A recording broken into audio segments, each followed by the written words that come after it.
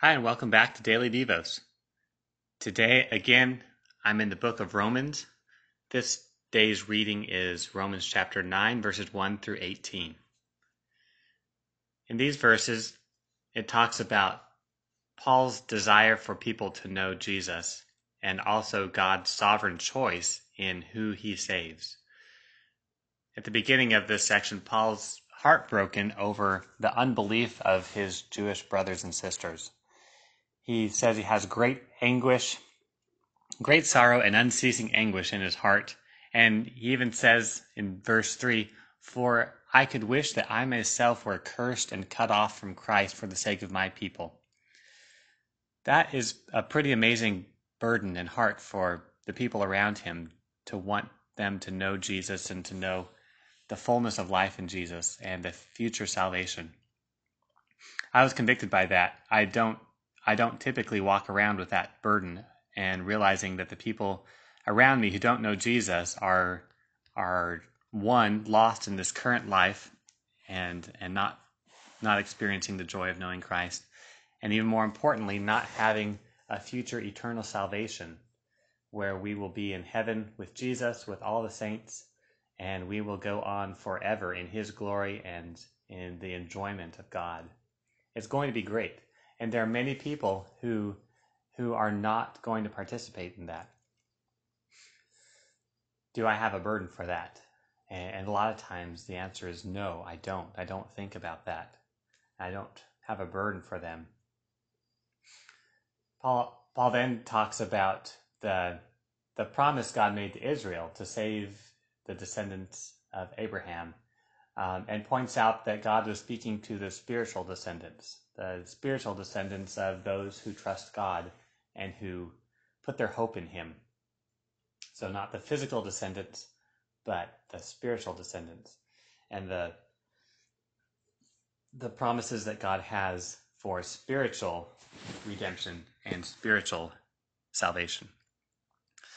Paul talks about God's justness in this. Is God just in not having everyone go to heaven?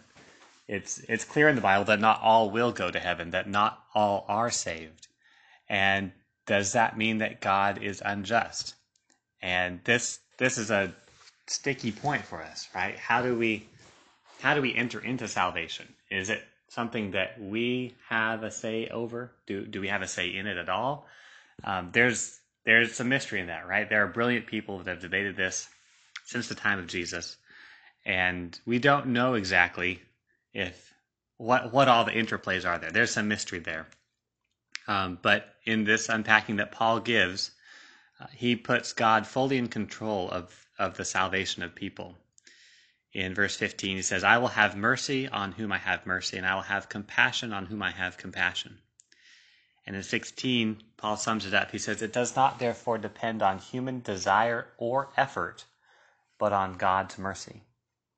That's quite a statement that's both freeing for us who have entered into God's mercy, and a statement that at least for me, if I'm honest, brings me some pause if I'm thinking about people that are not currently in God's mercy. Will they be saved? Will God choose them? And am I okay with that? Will God bring them into heaven? Things that I know about God, though, is that God is merciful and God is good. He is the definition of good, and he is the definition of merciful. And I can bring people that I care about and am concerned about to him in prayer and bring them before Jesus and ask for their salvation, ask for them to be healed of their sin and brought into the fullness of life and the eternal salvation of Jesus. So even though we don't know what God's plans are as it falls with salvation, we do know that we have a role in it. Our role is to tell people about Jesus. Our role is to give people the gospel, knowing that there is a path to salvation, and trusting God's work with that truth and how that will play out in the person's future. So I would just pray that we would have a burden for the people around us, that we would be able to see those that do not know Jesus and have a deep love for them and be compelled to share the gospel of Jesus with them. and also rest in the truth that this is God's work. Salvation is God's work. It is not our work, but it is an amazing privilege that we are a piece of God's plan to save others. And so may God bring us into more of that work. May He give us a desire to be more fully part of His saving work of the people around us, that all would enter into His mercy, and that we would be able to rejoice with Him together. Thank you, and I hope you have a great day. Bye.